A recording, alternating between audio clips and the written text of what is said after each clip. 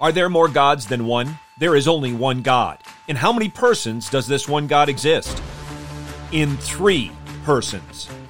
The Father, the Son, and the Holy Spirit. Let me hear you! Slow it low! A1, A2, A3. Please.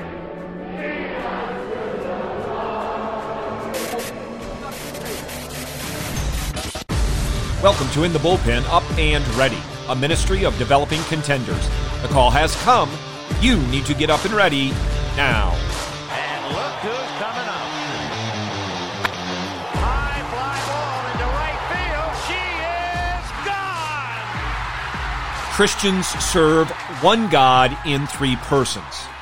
And just as we must distinguish, yet not separate, Father, Son, and Holy Spirit, so we must distinguish Yahweh's attributes, but must not separate them. We have to always remember that in God, all His perfections harmonize. No one attribute of God is greater than another. God's love isn't greater than His righteousness. As Francis Turretin reminds us, whatever in God is essential and absolute is God Himself. We have a doxological statement by the Apostle Paul that reminds us of this as well. It is found in 1 Timothy chapter 1, verse 17. Now, unto the King everlasting, immortal, invisible, unto God only wise, be honor and glory forever and ever. Amen. Our Lord is all of this that Paul just described and so much more. And thus He is worthy of all honor and all glory forevermore. He is invisible and indivisible. God is a spirit and has not a body like men, as the Catechism reminds us. Yahweh is not divided, and He is incapable of being divided. He is not made up of parts.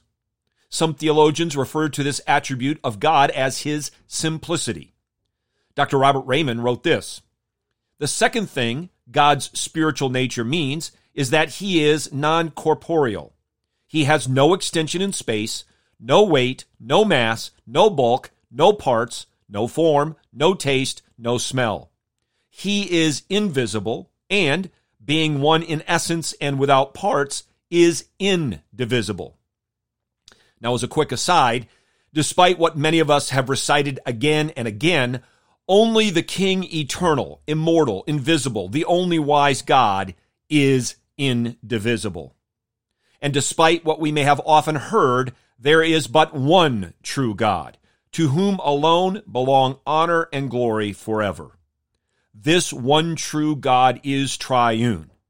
And so there is only one true religion, biblical Christianity. There is only one way of salvation, in and through Jesus Christ, the Lord, God incarnate. There is only one recipient worthy of worship, Father, Son, and Holy Spirit. We worship one God in Trinity and Trinity in unity. Now, unto the King everlasting, immortal, invisible, unto God only wise, be honor and glory forever and ever. Amen. Get your eyes up, fixed on Jesus, the author and perfecter of faith, and be ready to deny yourself, take up your cross, and follow Him.